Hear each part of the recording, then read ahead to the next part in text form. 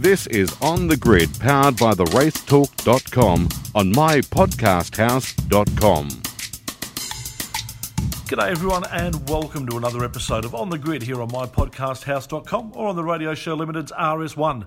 Thanks for joining us for another week. Marshall Pruett, the American racing legend, joins us very shortly with Richard Craill to have a chat about what promises to be a spectacular Indy 500, especially for Australians who get to see Scotty McLaughlin on the Indy circuit for the first time in a 500. How good is that going to be? All that to come. Mark Walker to join myself and Richard as well for a bit of a chat about the week in motorsport. But first of all, Formula One returns to its spiritual home, I suppose you could call it, in Monaco for the Monaco Grand Prix this weekend. And Dale Rogers has all the news. G'day, Dale. Tony, hi. Formula One returns to probably its most iconic venue this weekend in Monaco, where we look at the Monaco Grand Prix playing out this year in front of only 7,500 spectators allowed into the venue. Now, how that will play out with the people in the hotel balconies and the yachts, I guess, is yet to be seen. But a fantastic track to watch these cars on, around the swimming pool, down through Mirabeau, around the Casino Square. It is a fantastic track. Interestingly, I guess if you fronted up today and said this is the sort of track we want to build for a new Formula One circuit, you'd be laughed out of town. But it remains there for what it is. It really is a fantastic place to race and see these cars running. Red Bull certainly will start favourites, and as Toto Wolff said this week, Monaco puts the fire under your ass, and that's probably exactly what Max is going to need this weekend to stave off the Mercedes.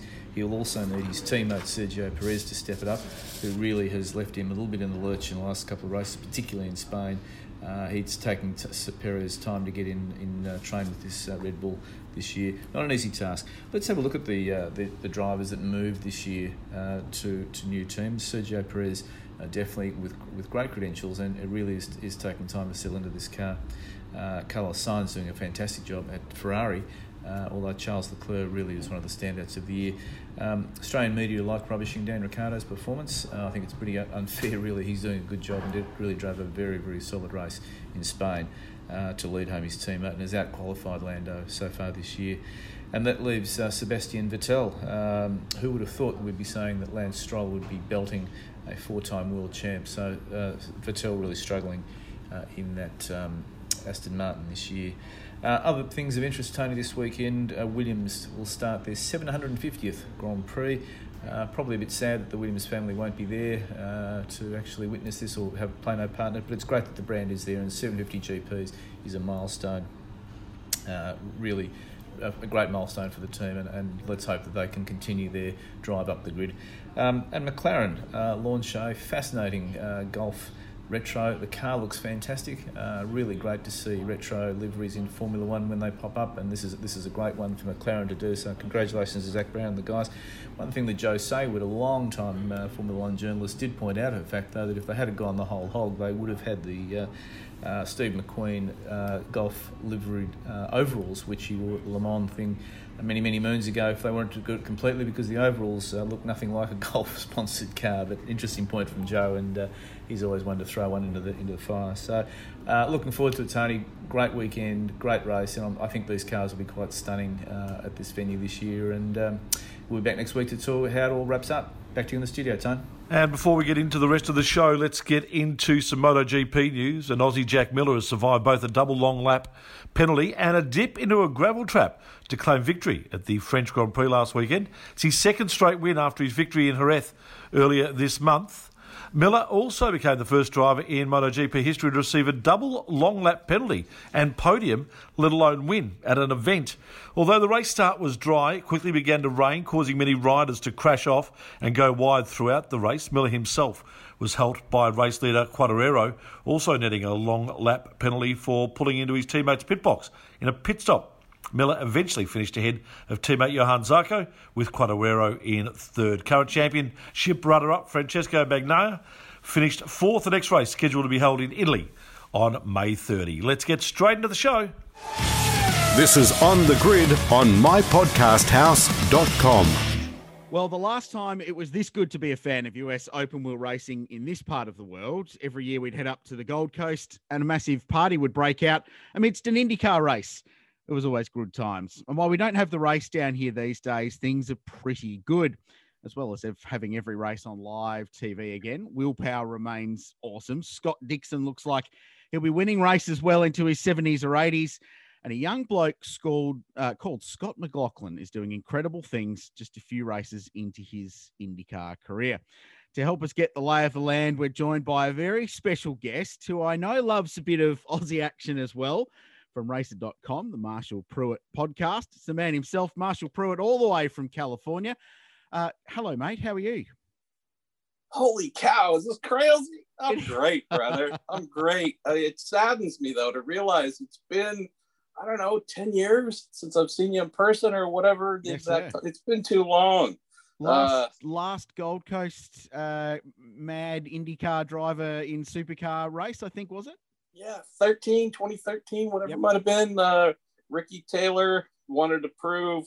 He got confused. He heard about the whole we're down under thing, said, so does that mean I need to put Gary Rogers' car on the roof at the start? Hey, that one didn't quite work out, but he and Hinch had one heck of a yard sale out back of the garages. Didn't they? They were incredible race meetings. What's your immediate reflection on those events in particular, without delving into the IndyCar stuff that happened before it? Just beauty. Seriously. Being able to, look, you and I live fantasy lives. We get money to either flap our gums or go tappity tap on a keyboard or whatever. Just talking about, writing about, living fully immersed lives in motor racing. It's not real. Okay. There's no semblance of, oh boy, I'm so tired. I had such a hard day of sitting on my behind and come on. So when we also, on top of that, get to go to the mountain or go to the Gold Coast or go name the place where you go, this is fantasy stuff. That was very much my 3, 4, 5, however many visits down under, with Bathurst thrown in there for all the Gold Coast 600s while the IndyCar drivers were involved. It was just so much fun. And I'm fortunate to have been born and raised in Northern California here. So we have lots of beauty and greenery and, the coast right there. So all that wasn't totally unfamiliar to me, but having this amazing motor race set right next to the beach. Yeah. We got Long Beach. I've been going there forever, crazy. I got to admit, if both were equal distance drives, I hate to sell out my own people, but I'd be going to the Gold Coast. So, just wonderful. And then stupid, the obvious thing, but, the friendliness and the warmth and the passion and just all the things where you go, every single aspect of how Australians go motor racing. And I don't just mean the folks in the paddock. I mean, probably by and large, the folks sitting on the hills, in the grandstands, whatever. There's just a cheerfulness and a joy there that I don't know if I find that at every American motor race. So anyways, brother, I just have a big dumb smile. It's also probably due and large to the jet lag too. That was kind of fun. So I'm a dopey person to begin with, traveling to a whole different hemisphere. And I think I was especially garbage, but man, had a lot of fun. We need to get you out for Bathurst 12 hour at some point in the future when the world rights itself, because that's something you need on your bucket list.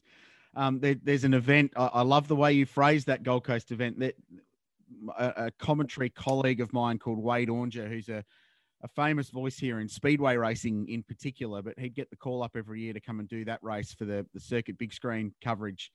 And there's an event at the end of every year where all the graduates from high school go and party, basically, to celebrate the end of their schooling career. And it's called Schoolies. And it's incredibly notorious and lots of drunkenness and parties and the things that 18 to 21-year-olds do when they're finished school. But Wade dubbed the Gold Coast event Schoolies for Grown-Ups.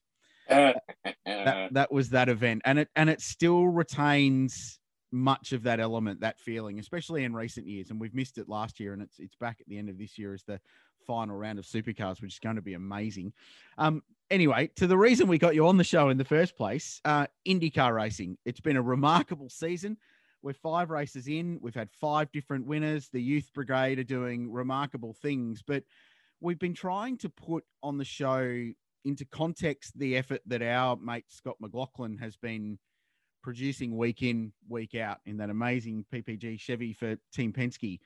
And I didn't think there's anyone better than you to try and help us explain what he's achieved so far pre-Indy 500 than you. I'm just keen on your thoughts on the kind of impact that young Scotty, who's been so incredible here for the last 4 or 5 years, what kind of impact he's made in his short 6-race IndyCar career. I sent Roger Penske a note and said, the guy's a total failure. I'd cut bait right now. Kidding aside, holy crap, Crazy, what is going on? We've got this guy who has no right to be as good as he is, knowing the massive gap in performance, experience, vehicle type, truly. And I'm not saying this because you're a friend and we're talking about one of our mutual favorite drivers, that being McLaughlin. Just strip any partiality from this. Let's go full impartiality and say neutral guy. He's from Belgium. Let's pretend he's from Belgium. It'd be unfortunate, but let's pretend he's from Belgium. Hadn't been in supercars. Maybe he was racing GT3 class somewhere in Europe, whatever. Might have been a champion in that GT3 series. To think that a guy who'd done, I don't even remember what the number is, but like, I don't think you could count them on both hands, the amount of Formula Ford races he did, whatever the number was, minuscule by comparison to everything he's done in tin tops with a roof over his head. Virtually no open wheel education. The counter argument here is, say, a Robert Wickens, right? And, one of the great internet trolls took me to task for this. I wrote a piece just talking about how what Scott is facing in this transition from V8s to IndyCar is unlike almost anything we've seen. You're going from where to where with no intermediate steps. You're not spending a year in Indy Lights or nothing. What? And I said, we can't compare this. Not even Robert Wickens. And someone took me to task saying, oh, hey, there's another sports car guy like Scotty who's done this. You can't discount Wickens. He spent whatever the number was, crazy, 7 years in DTM. So true. And this guy won when there was a point where there were kind of dueling steps directly below Formula One. Had F3000/GP2, now it's F2, and the World Series by Renault 3.5 category. That World Series category was no joke. I mean, truly, if you win that, as we've seen, you could legitimately go to F1 and be respected. Robbie did that, right? So all the years, Formula BMW, Formula Atlantic, his racing over in Europe, things stalled. But we would have to look at a Wickens, as you and I know, and hopefully the listeners know, knocked it out of the park on his IndyCar debut, right? He was on pole for the first race, and look at almost won in a second and so on. Yes, he had spent the previous 7 years in DTM or whatever, but this guy truly was groomed in open wheel, was an open wheeler who got diverted to sports cars, came back to open wheel, and what did we see? That big open wheel training pedigree. Boom, right on the pace. And Scotty has none of that. And yet he is performing not too far from what Robert Wickens did, who set the standard for the kind of fish out of water type driver coming into IndyCar. This is the thing that blows me away, Chris. You think of Scott's aptitude, everything he demonstrated in V8s. The titles that he won, the races that he won, the manner in which he won so many of those races. You go, this is crazy. Let's see if we could maybe throw him into an LMP2 car and see how that talent transfers. No, let's go for the fastest open wheel series in the world that has these big, crazy ovals as well. Road courses, street courses, natural terrain, not natural terrain. Let's throw the most diverse racing calendar you can pretty much find in the world at this guy in fearsomely fast cars. The normal script should be 2 to 3 year project, somewhere around 2023, maybe. Yeah, podium, maybe, if he's good. What? The guy's sitting 8th in the championship, splitting Simon Pagenaud and Will Power. Don't know if you've heard of those guys, little champions, Indy 500 winners. And no disrespect to my pal Pagenaud or Power, but what? Yeah. I'll just tell you this and hand it back to you. I had a conversation with a driver yesterday, and I won't say about which one of the drivers on either side of Scotty we were discussing, but this IndyCar driver was of the same exact mind. What are they getting wrong that he's getting right? Or what does he have that they don't? And moreover, are either of them embarrassed to have this guy who's kind of never done this and has never been to these tracks? Add the whole list of nevers. Everything is seemingly like he's a new baby, learning to walk or crawl seemingly at each event he goes to. And you go, second on his oval debut. He's been in the top 10 in 3 of the 5 races, pretty close to 4 of those 5 races. And he's holding 8th in the standings, splitting 2 of his teammates. If you ended the season right now, it'd be a bit of a mic drop where you go, I don't know how we set the bar any higher because you've exploded the one we had for you. Yeah. Crazy. Yeah. And no doubt there's going to be some blips on the radar as the season goes on. But then again, that's IndyCar racing at the moment, isn't it? Because one week you can be a hero and winning the Indy GP, for example, and the next week you could be absolutely nowhere. And I mean, you could be qualifying towards the back of the Indy 500. It's just that competitive at the moment and so wide open. I suppose we have to expect that there will be blips from totally on the radar. What about the off-track side of things? Because one of the things I think we've, from this part of the world, enjoyed seeing the most is the hashtag Scott Learns America. What you've got is the Scott McLaughlin that we all know and love. And part of the reason so many fans down here was Scott McLaughlin fans wasn't just because he was a boss racing car driver, which of course he is. He's one of the best supercar drivers of the last decade. But it was because he was just the everyman. He was the down-to-earth, funny dude who would drop F-bombs on live television when he beat Whincup in the Volvo and would celebrate with brilliant skids at the end of a race, or would show his raw emotion when losing a championship in the final round, and took us on the journey of bouncing back from that and everything he went through. And you know all those stories as well as I do. The McLaughlin you're getting is the McLaughlin that we all know and love. But have you been surprised at how quickly the IndyCar fan base and the US fan base have gravitated towards him as a character, not so much as the actual racing car driver? I'll take both sides of that, Crazy. So not surprised at all. Having followed him in V8s for a while, and I realize it's the Australian Supercross Championship, I'll always call it V8.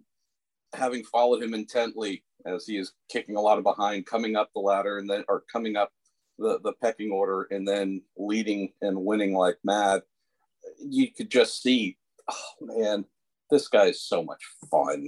He's just a blast as a person, and he's an amazing race car driver. So I was really excited for him coming over because I thought his personality is going to fit so much of how some of us in America live our lives. Like, hey, this is kind of the land of milk and honey. Like, we're pretty, if you're grumpy, it's on you. It's your choice.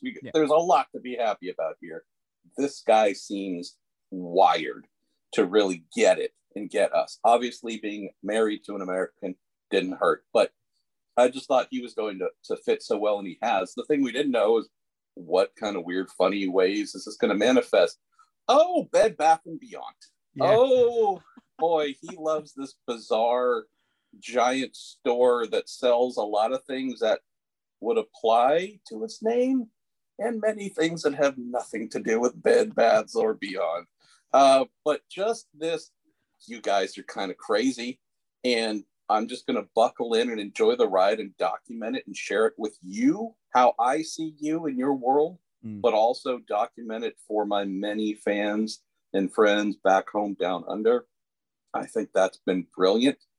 I will share this. It's a bit of a criticism, and I don't know, I'll get calls from whomever at Team Penske if they don't like it, but that's fine. I think Scott is bringing something to Team Penske on the IndyCar side that it has lacked for many years, especially since Elio Castroneves was a full-time IndyCar driver for them. With Elio's departure, left a bit of heart and soul. Yep. I am not saying Joseph Newgarden, Simon Pagenaud, Will Power lack soul. They sure aren't necessarily comfortable sharing it. Yep. And so if we're talking about a driver at Team Penske's IndyCar program that I'd say, Crailsy, almost anybody can connect with, Scotty filled that void.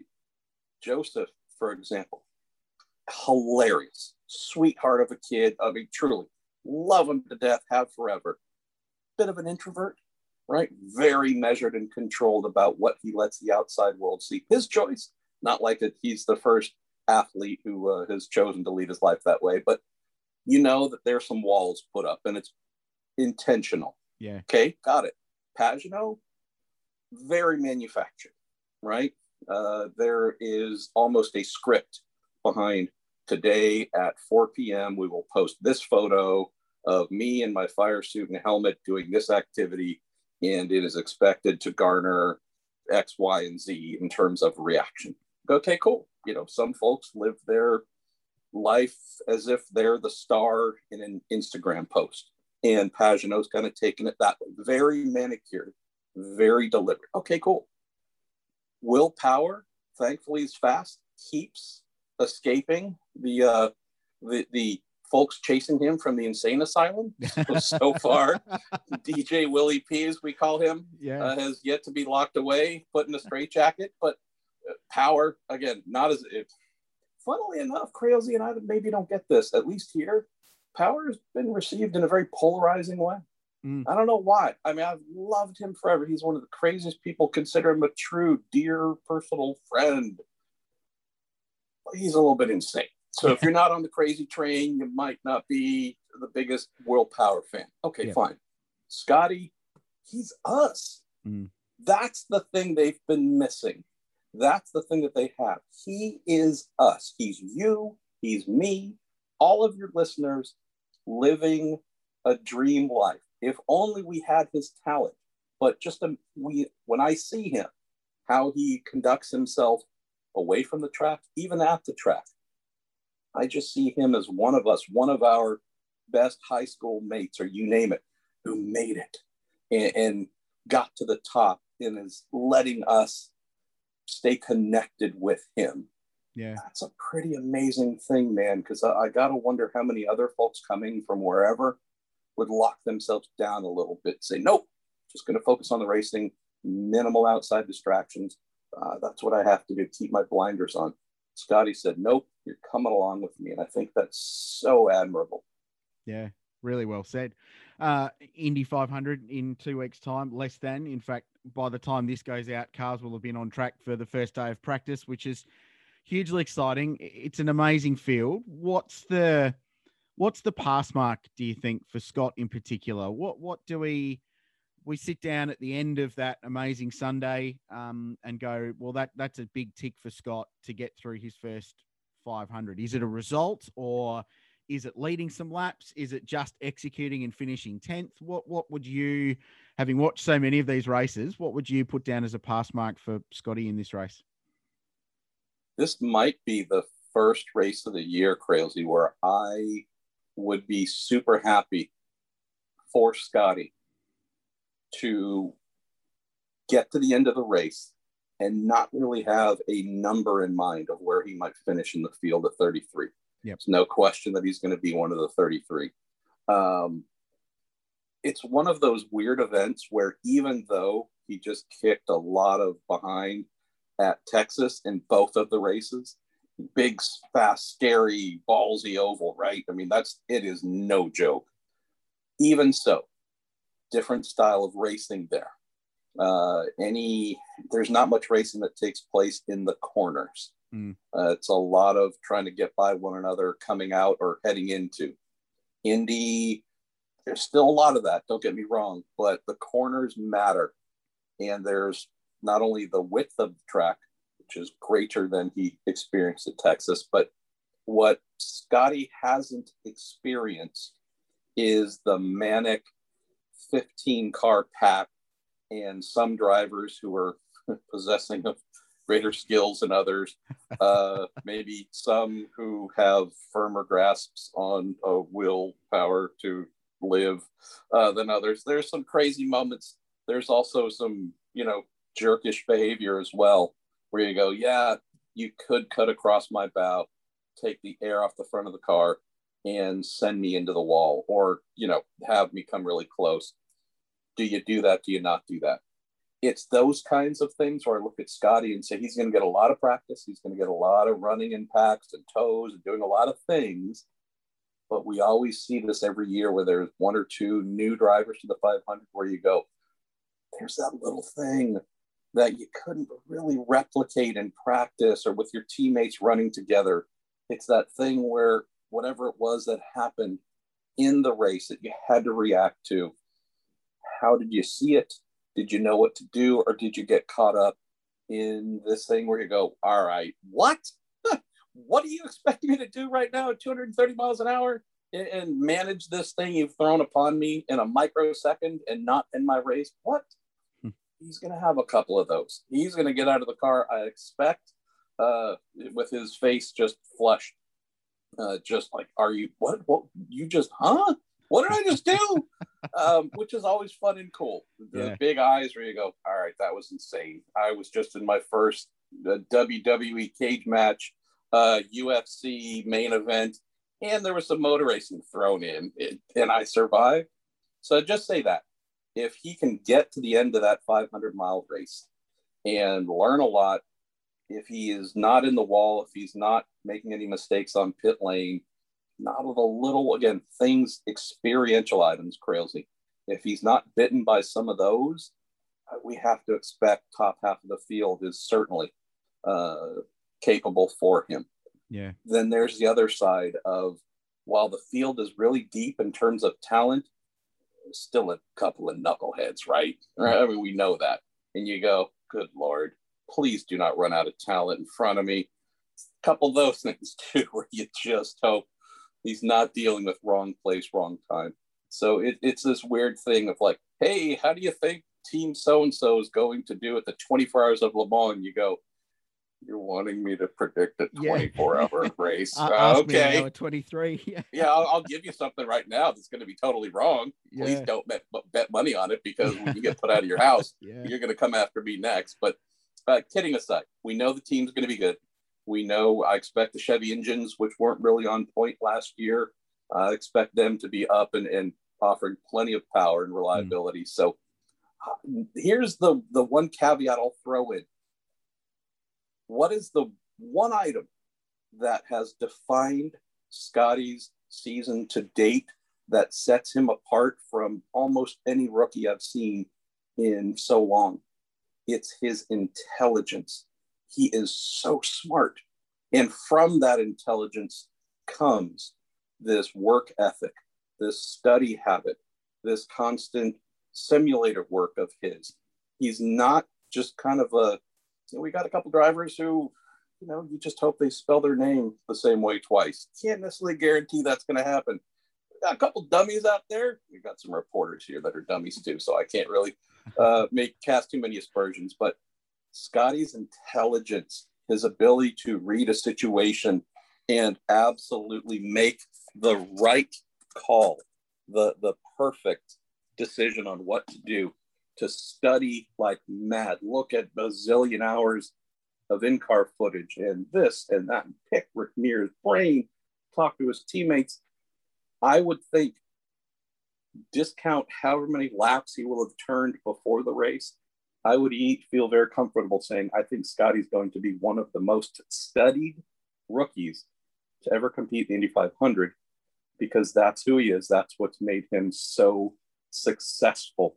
He is exhaustive in trying to fill any little gap he finds in his knowledge, in his game, you name it. That's how you take this kind of talent, brother, with almost nothing in terms of experience in open wheel cars to ready himself for this, and have a guy who's splitting the 2019 Indy 500 winner and the 2018 Indy 500 winner in the standings. So that's the only little caveat where you go, if his work ethic, his intelligence, just this mad study aspect about him plays out as it has so far, it would be okay to have big dreams for an amazing finish for him and not feel like you're overhyping yourself for what might come.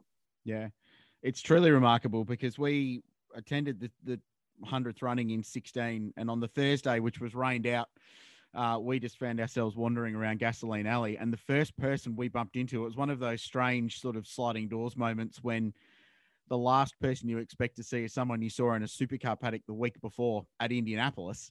But it was Scott McLaughlin, and we ended up bumping into James Hinchcliffe, who was with on pole that year and was with the Arrow Schmidt Peterson team, as it was at the time.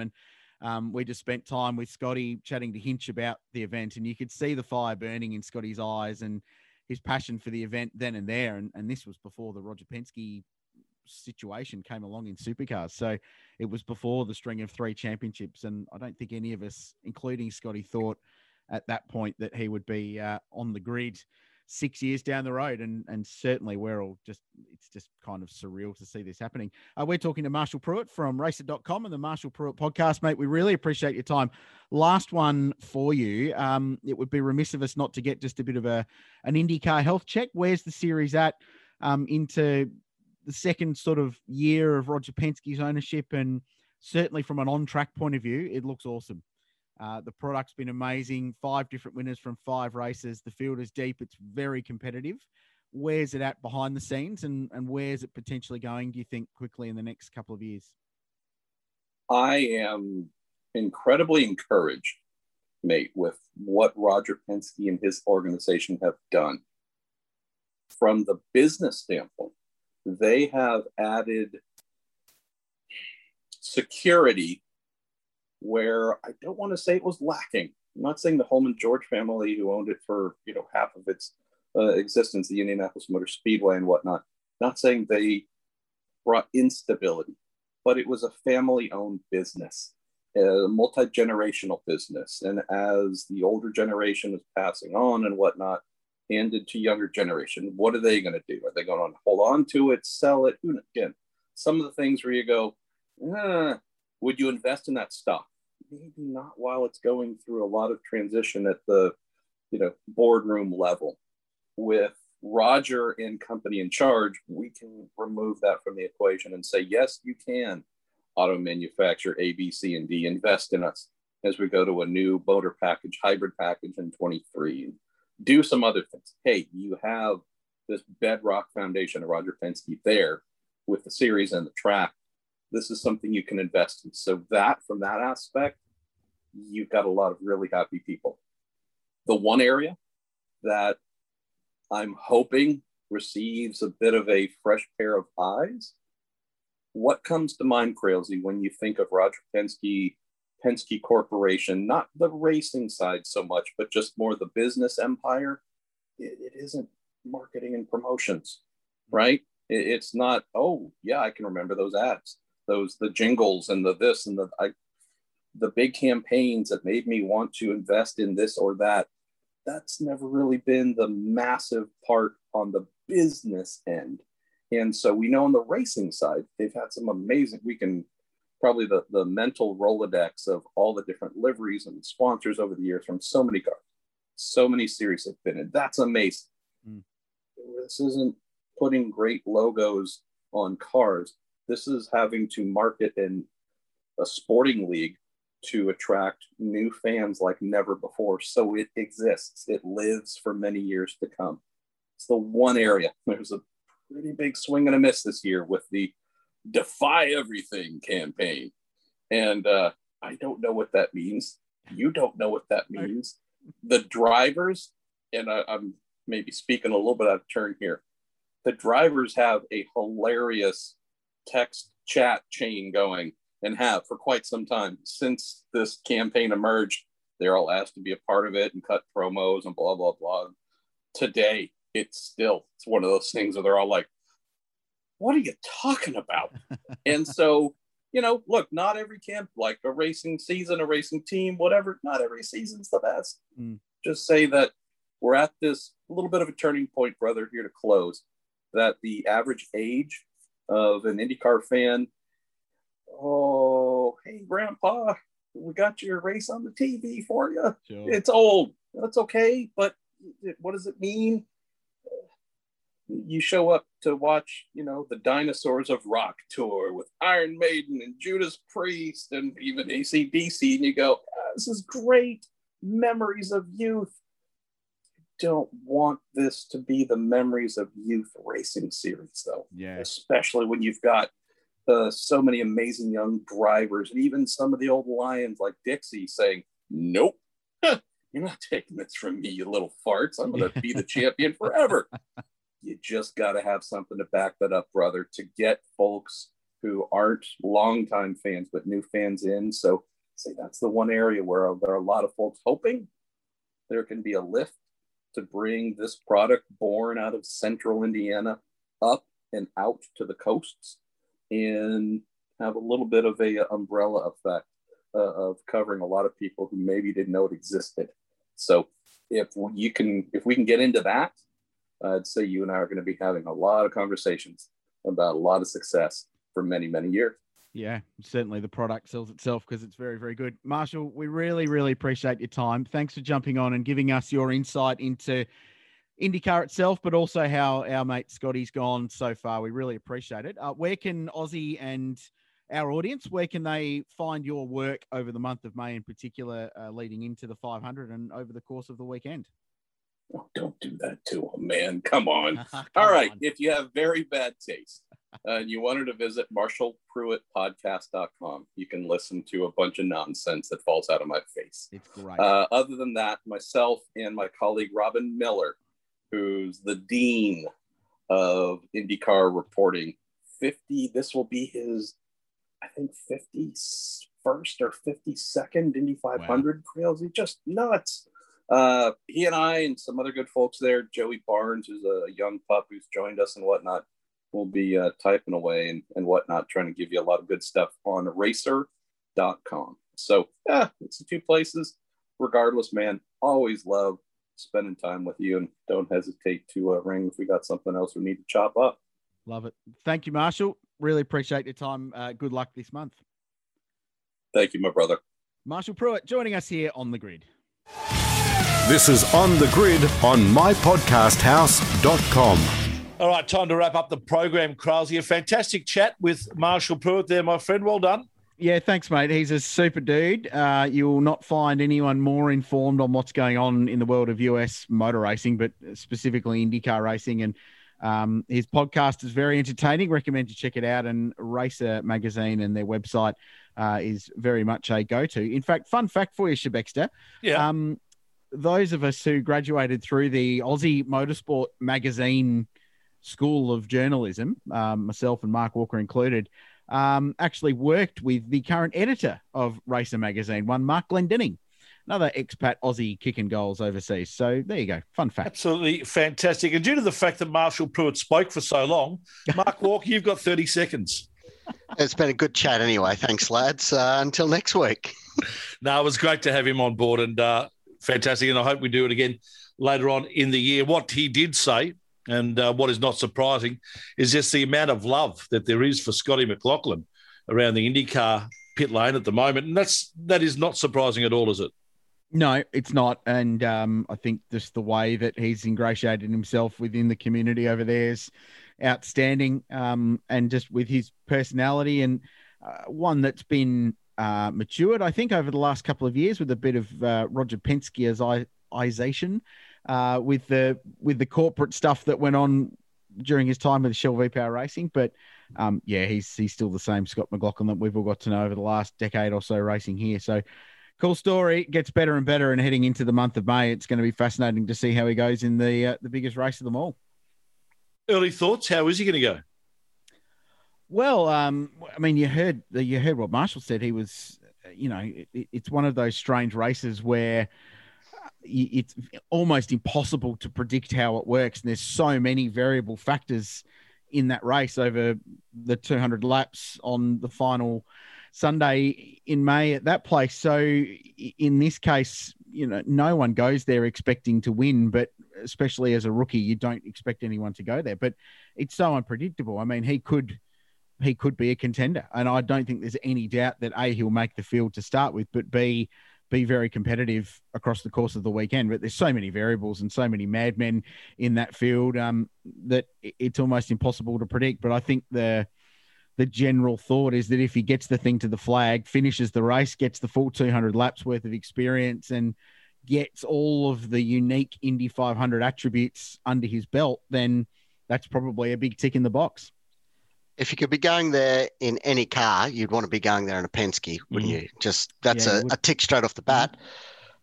And like you said, anything can happen. It's one of those absolutely wild events that, anything can happen. But you look at Texas.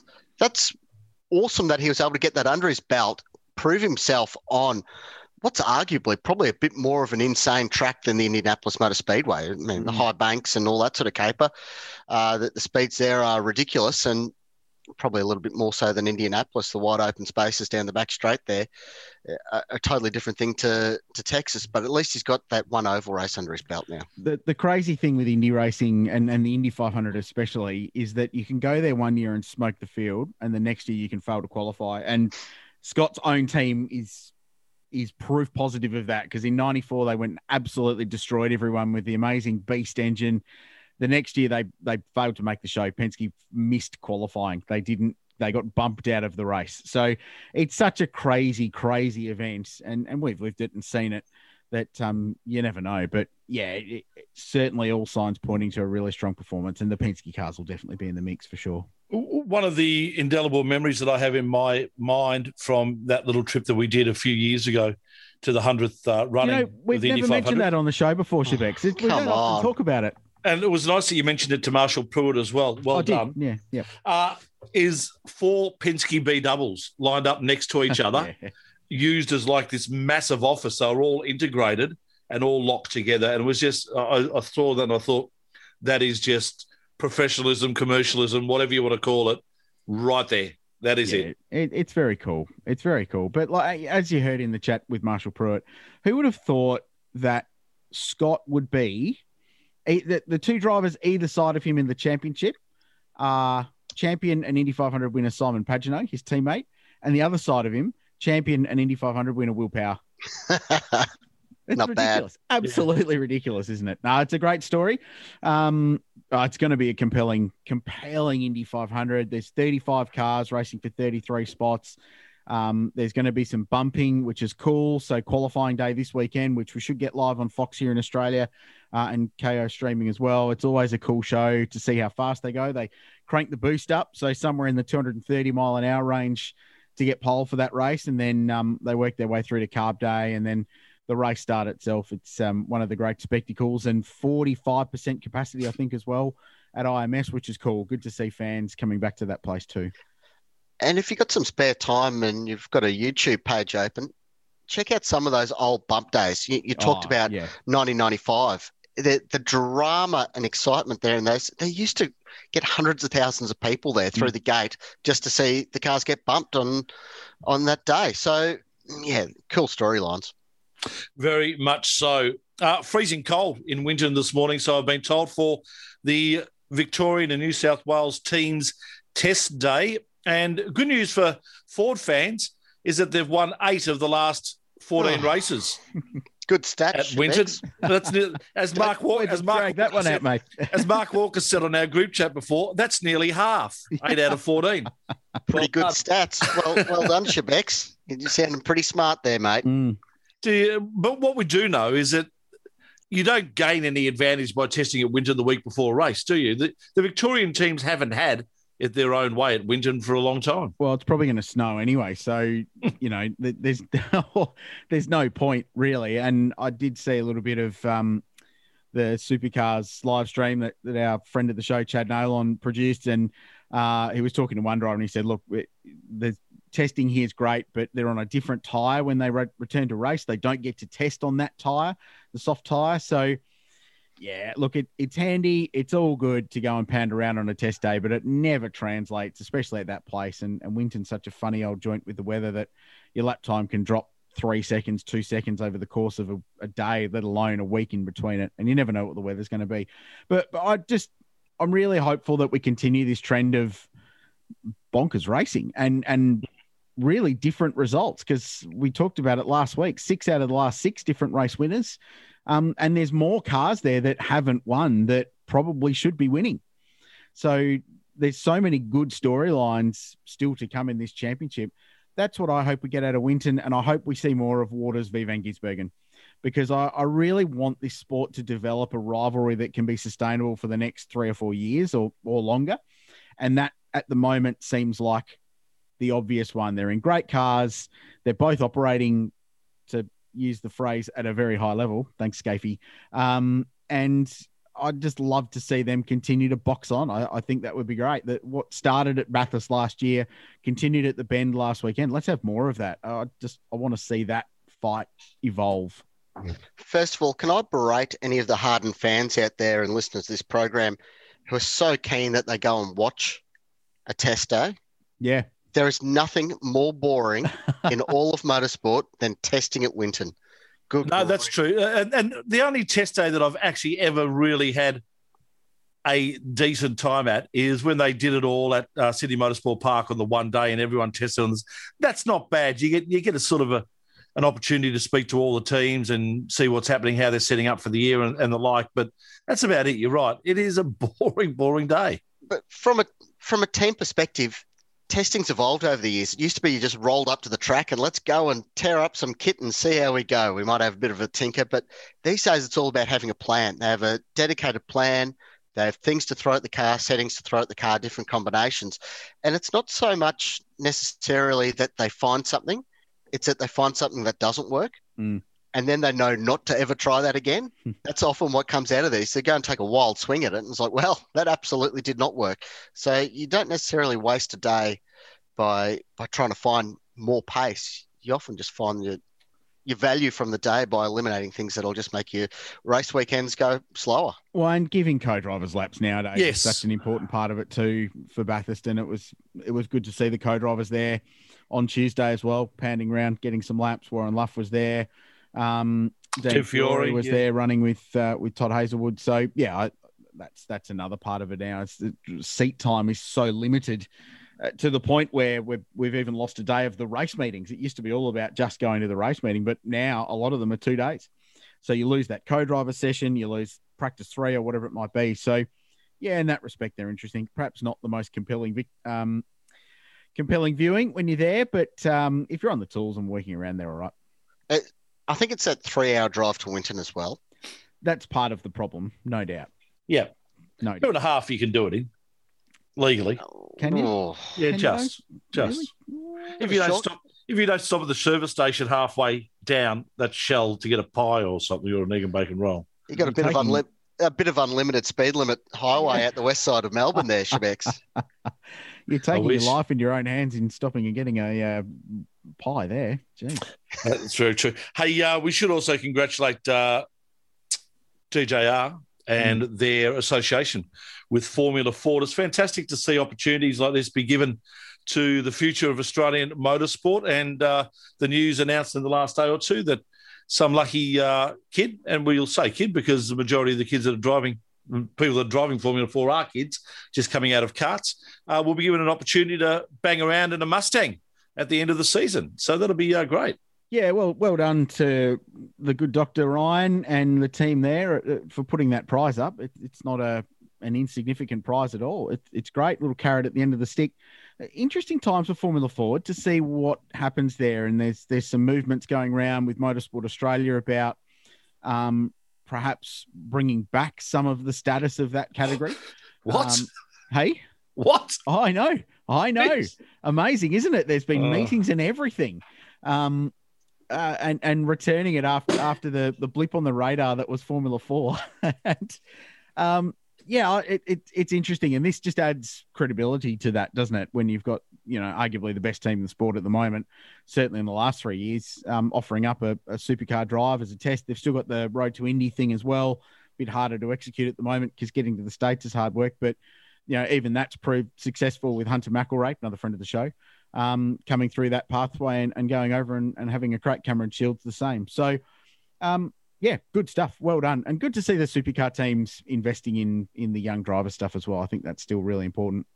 It'd be interesting to see what Motorsport Australia does. If they do bring it back into the fold as a national championship, where does it fit into their program? Because you look last time out there at Sydney Motorsport Park with the Shannon's round, you had a whole heap of classes that weren't ARG properties. So we're pretty much on the outside looking in. They're at this premium event, but they're not getting any TV coverage or streaming, and they're stuffed at awful ends of the time schedule. So that round there, it was hard from that perspective, from these national categories like Aussie Racing Cars, Production Cars, Prototypes, Radicals, that sort of got the rough end of the pineapple. Then you fast forward to the next event on their schedule at Morgan Park, where Hyundai Excels and Improved Production Cars were on the undercard, but they've been told not to bother turning up because there's not enough space in the paddock, which I believe is absolute rot, because That's I've weird. seen a lot of cars fit in the adjacent paddocks there at historic meets and other events there. So, and on the other end of the scale, those categories aren't there for the TV. They're more about the afterglow of being on this decent program. They don't mind not being in the TV window, not copping all the extra bits of fruit that you get associated with being on those programs. They just want to be there and race in front of a crowd. Interesting, on the weekend, Rich, you went to the state championships over there in South Oz. Yep. I went to the ones here in Victoria. They're absolutely booming. They've had 3 rounds at 3 different tracks, and each track has had a new record entry for each venue. And it was phenomenal on the weekend. There were so many great classes, great racing all around. It was a really good value day out. And they've got live streaming for all the categories from Go to Woe, which was really good, I've got to say. Yeah. Tuning back in on the Sunday. There's a lot of good programs out there, and the state championship stuff is certainly showing the way. Yeah, it's interesting. I feel like there's a bit of a reset coming in where everything sits in the program. So you've got the two tiers at the moment. So you've got the Supercars program and you've got the ARG program. And let's be honest, it's the ARG program. Yep. Yes, it's the Shannon's Motorsport Australia Championships, but it's driven by the ARG categories. They're the ones that bring the TV from Channel 7. People turn up to watch TCR, S5000, TCM, Trans Am, with the fullest respect to Prototype Series and Radicals and Production Cars. That's not what people are rocking up for. I think there's going to be a rationalisation in who goes where. The Supercars events are always going to be the premium manufacturer-backed category. So Carrera Cup, Toyota 86. There's only 5 Toyota 86 rounds, 8 Carrera Cup rounds, 5 Super Ute rounds this year, though you'd expect that to up to 8 in the future.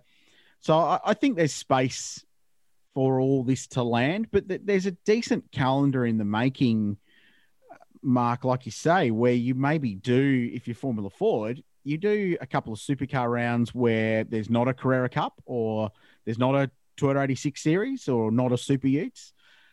You do a Shannon's round here or there, but then you go and do Island Magic or a really strong Vic State round at Sandown, where you've got the streaming product to offer. You've got a full paddock. There's a few people floating around. You can still offer the commercial stuff that you need to tick boxes for being a national championship. But at the same line, you're forging those roots with state level stuff. And the other bonus of running at those events is you get more competitors on the grid because you mix it with the state round and you draw out another 15 or 20 cars to jump onto the back of the field. I reckon that's where you'd find a Formula 4 land if it goes back to a full national championship status. You look at prototypes at Sydney Motorsport Park, they were shafted. They had no good track time and no good TV, and they turn up to Winton and they're one of the decent supports there that's above XLs in the pecking order. It's actually a pretty good undercard at Winton. Yeah. You got Super 2s, you got the Super Utes, Toyota 86s, and a couple of the other ring-ins. So it should be a decent show there. They've got the Bend, they've got the practice for those guys on the Friday and an XL race, which will be worth viewing probably from the highway. You wouldn't want to get too close to a fence for that one.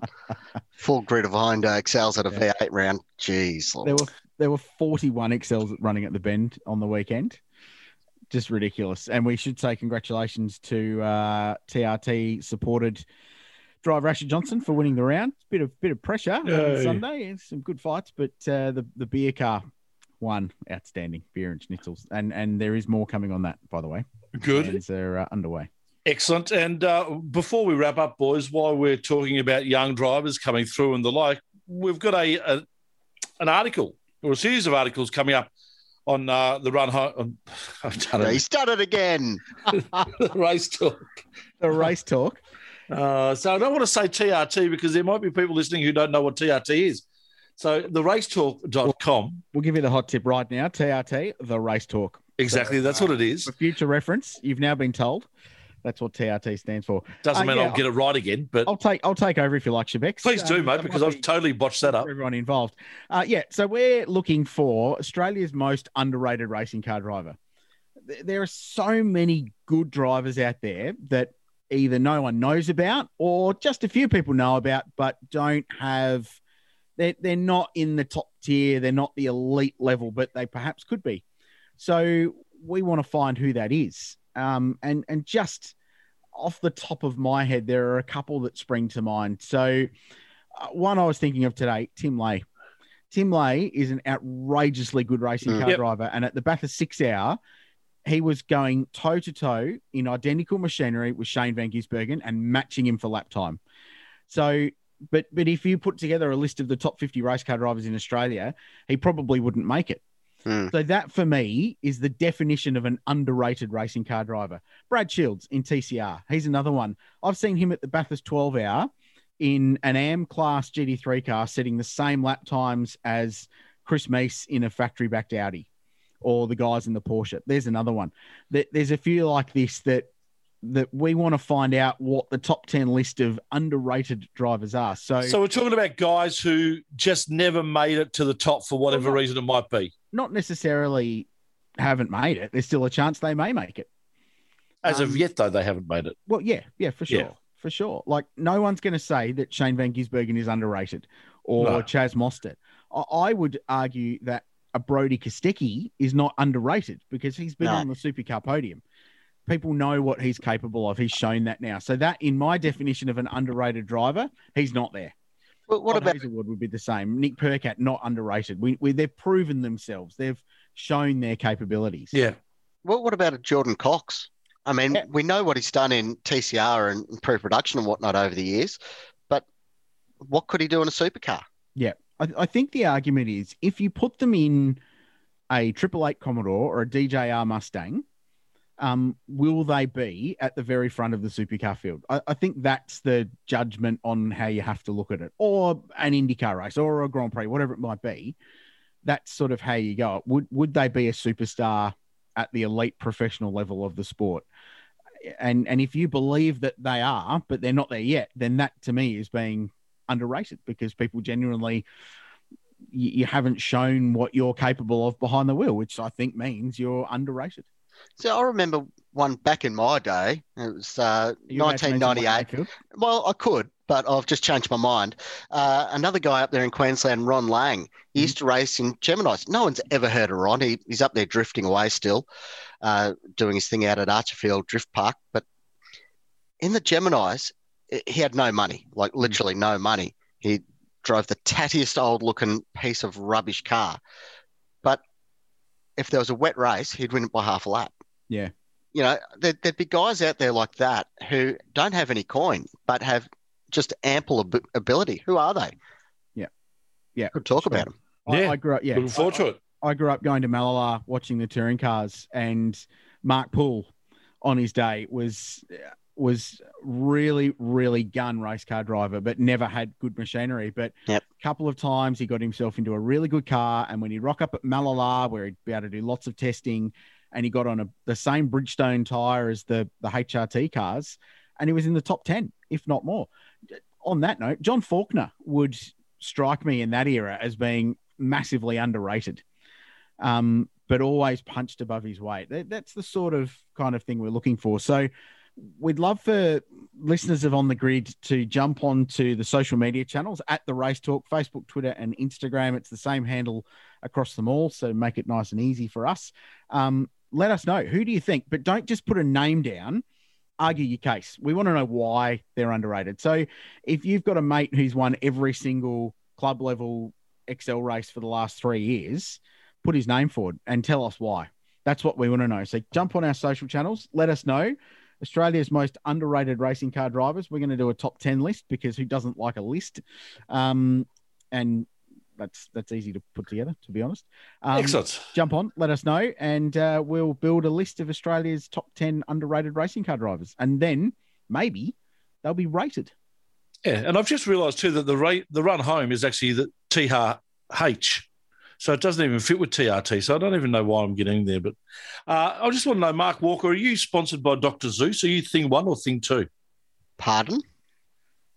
Your clothing, the green top, would make it seem like you are either Thing 1 or Thing 2. One, this is a podcast, therefore it's an audio medium.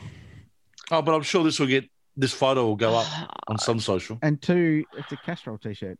It's a Goliath Dyno V8 t-shirt. Right. Yeah. Whatever that is. I bought it at a shop in 2007, and working from home today, I just brought it out of the cupboard. So, well, this sure good end of the show. Different places, didn't it?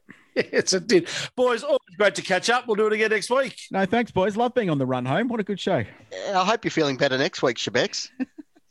So do I, Mark. So do I. Preview of Winton coming up next week. Bye. Here on the Grid. Catch you then. Bye-bye.